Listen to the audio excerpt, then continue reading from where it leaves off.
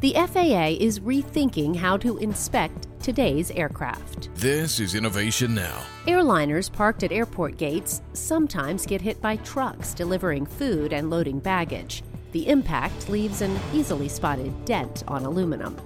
Today's planes, however, rely more and more on composite materials. Composites are strong and weigh less than metals, making planes lighter, greener, and less expensive to fly. But real-time monitoring of damage to these new materials is also more difficult.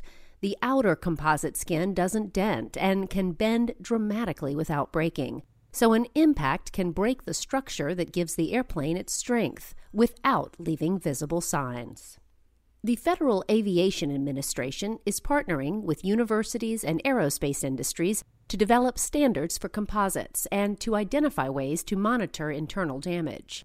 Embedded devices such as fiber optic sensors can give real-time alerts. New inspection technologies such as flash thermography and advanced ultrasonics could supplement visual inspections, supporting the FAA's ultimate goal of ensuring traveler safety.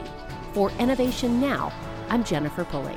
Innovation Now is produced by the National Institute of Aerospace through collaboration with NASA and is distributed by WHRV.